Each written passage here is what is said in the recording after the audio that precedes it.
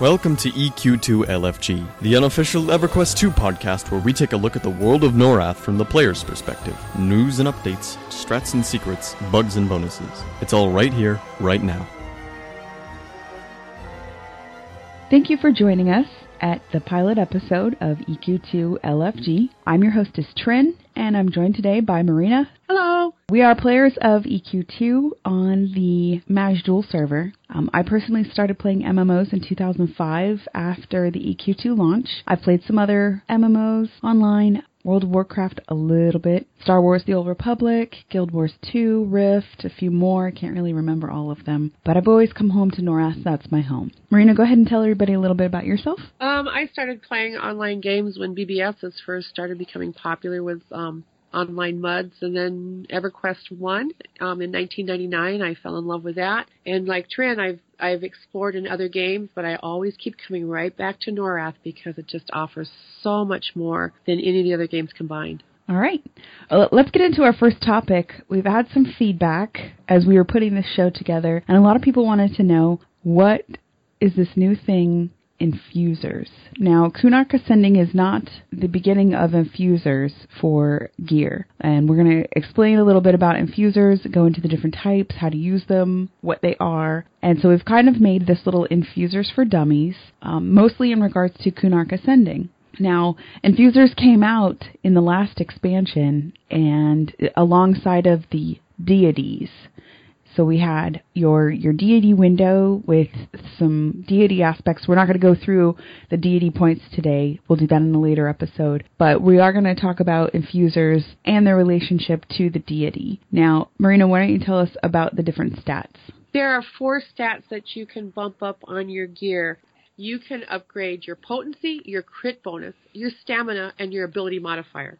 So when you look at your gear, you'll see next to the potency or the crit bonus or the stamina or the ability modifier, you'll see a number there, and you might see another number that's kind of grayed out, and that's what the modifier is adding to your gear. So you have an old number and a new number. Right. It's a little confusing when you first look at this because you're like, oh my God, what is this all about? There's so much math. Yes, There's math. so much math. I hate math. Yeah. What if one of those stats aren't on your gear? You cannot use an infuser to modify that stat. You can only modify the stats that are on your gear already. So if you have a piece of gear that has no ability modifier on it, you cannot use an ability modifier infuser. It won't work. Okay. Good to know. Good to know. There are 3 different pools, we will say, for infusion. You have your deity, you have your physical, and you have your bonus. That's how they're broken down. The deity one specifically costs plat, and that's when you open your deity window and you move over. There's 2 little buttons at the top. You can drag and drop gear into that, and then you can just press the big center button and it'll charge you plat for upgrades. Now, this is not 100% of the time an upgrade. This is very random. It's expensive as you get higher, so you want to be very careful not to just put some trash loot in there, something that you know that you'll be keeping for a long time. Another way for deity is if you go to your local city merchant, the loyalty merchant specifically, you can purchase with loyalty tokens loyalty infusers that can be used in that deity window to do upgrades. The one little caveat to that deity window is it is random, so you don't get to pick which stat. You don't get to pick potency or stamina. You're just paying money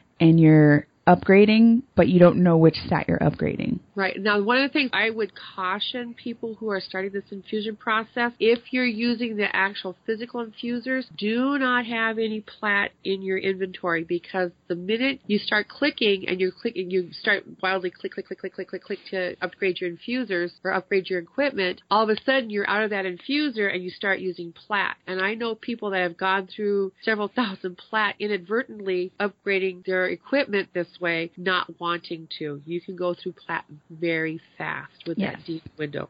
Very fast. Yes, and another helpful note is infusions are permanent. They're not reversible. You can't get your money back. So once you do it, it's done. You've upgraded that equipment. If it's a piece of equipment that you didn't necessarily want to spend that much money on, or you think you're going to replace it, you have to be careful not to put it in that window. You have to be careful not to use infusions on it. You're not getting them back. Right.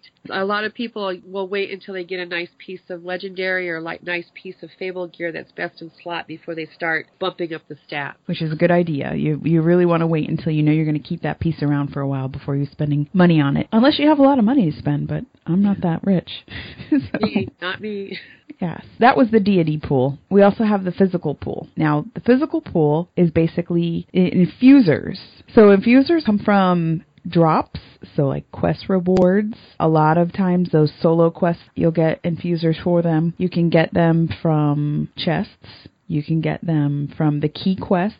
When you do those key quests, which is going to be a whole nother podcast episode, we're going to go into key quests and also the new burnt key, but that's a different episode. Once you finish your key quests, you open your keys and you go find the chest. Most of the time, the Incarnadine chests will give you the infuser drop. So those are another way. And then you've got the ones that you craft. Marina, do you have the crafting book? I have the crafting book. Every artisan can get the crafting book.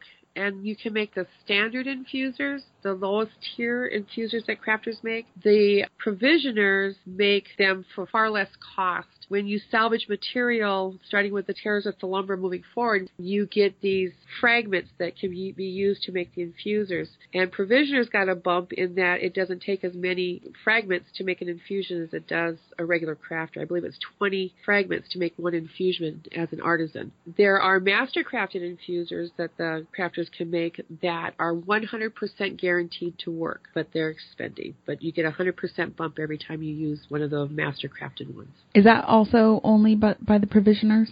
I believe so. Okay, so then I believe that one's called the Bloody Tooth Mastercrafted Infusers, and they actually need a special component. I believe they need the that weed, whatever that the flower, the leaf or something. the shade weave leaf. I believe. Yes.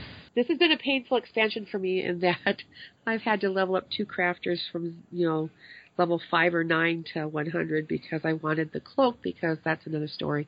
The cloak is really nice. So yeah, my artisans, both of my artisans that are 100 in the Kunark Ascending, they can make the standard infusions, but it takes 20 of the fragments to make one. And you don't need any special skills for that other than being a level 100 artisan, correct? Correct. Okay, so you don't need to be like an adorner or a transmuter or any of those things. You only need to be a level 100. So if you had a couple of tunes laying around who were alts, but you had them level 100, but they hadn't gone through any of the expansions or you hadn't really worked on them, what you could do is you could go to your main tune who's finished the Twark timeline, who has 30,000 faction with the Bloody Teeth clan. You could buy those books, and I believe they're either tradable or heirloom. They're definitely at least heirloom, yeah. And then you could put them in your shared bank and give them to one of your alts, and your alts could start making things as well for themselves. If you hadn't gone through that yet with them, or those expansions yet with them, they could still have those books. So they are heirloom in that way. I think that's one of the nicest things they did for crafters, so unless you really wanted to, you don't have to go through the entire crafting timelines now with all of your various alts to get the recipe books if you don't want to. You can just have one person go through it, pick up the books for your other crafters. Yes.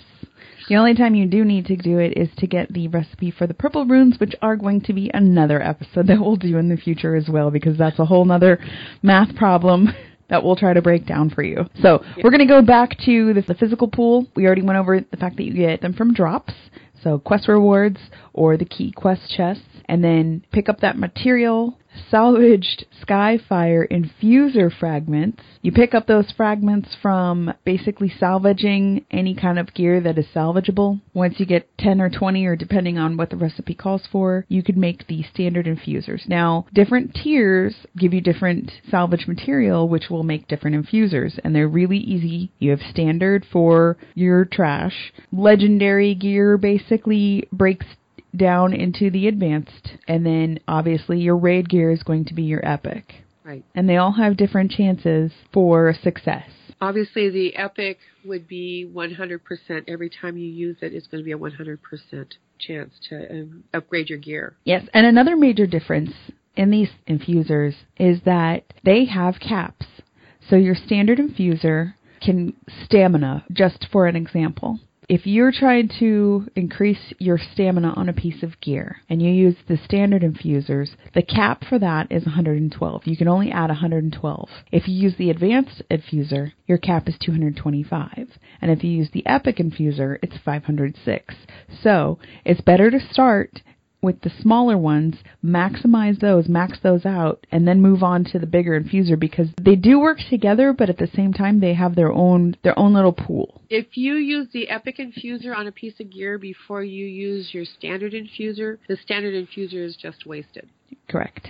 So build your layers. It's kind of like a layer cake, a layer at a time. Yes. So we went over the deity, we went over the physical, and then the bonus. Now the bonuses come from signature lines or from participating in the beta. And you get these very special infusers which infuse not just one, but all 4 of the stats all at once. And they do it in kind of a one shot. You want to be very careful. I would hoard these until you get best in slot, and use those only when you get best in slot, because you can only get them once, and once they're gone, they're gone. Right. Now, something that I wanted to talk to everybody about was stack failures. Now, this is something that I was not aware of until I started watching my Windows, and it would say, oh, you failed, oh, you failed, oh, you failed. Back to the physical pool with the actual infusers themselves.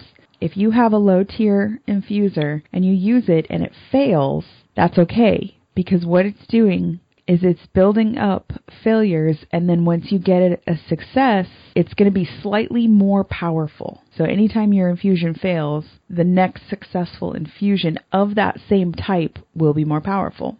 So you want to start using lower tiered infusions to sort of build up a stack of failures, and then use a high tier for the success. You're just trying to give yourself a little bit of a bump before you use the next tier. Yes. Because a lot of times you'll just continue to use those low tier ones, and if they're failures, you're just kind of wasting them. This is a way to maximize them. Yeah, oh yeah. And you want to do that. You want to get to the point where you failed, but you're building up a little bit of an excess there, and so that when you get the next successful infusion, you've got bigger it would have been normally. But it does cap. Yes. All right, some other helpful notes is that there is no interaction between infusions and adornments. So if you have adornments that, say, add to your crit bonus, they're not affecting the amount that you have infused. They don't work together. They don't interact at all together. Adornments and infusions are separate. I believe that the adornments only work on the base stat. So they're not going to feed off of each other. They're both independent stats. Yes. And the other part was, if you go to take your gear to the Reforger and you're trying to reforge some stats, if you have infused more stats, you cannot reforge those out. So if you put a whole bunch of infusion into ability modifier and then you want to pull some ability modifier out of that piece of gear, you won't be able to touch anything that's been infused into it. You just can't reforge it out. Yeah. And it'll tell you can only use this much. It won't go beyond that point of what the base stat was. That took me a while to figure out, because before I found out about some of these really nice guides out there and stuff, and I'm infusing and I'm going and reforging, and it's a never-ending cycle, infusing, reforging, and I'm trying to figure out, well, I've got all this ability mod here, and I don't need this much ability mod, but yet I'm not being allowed to use the full pool of what I thought I was able to use, and so I'm sitting there and I'm trying to, what the heck is going on here? I can't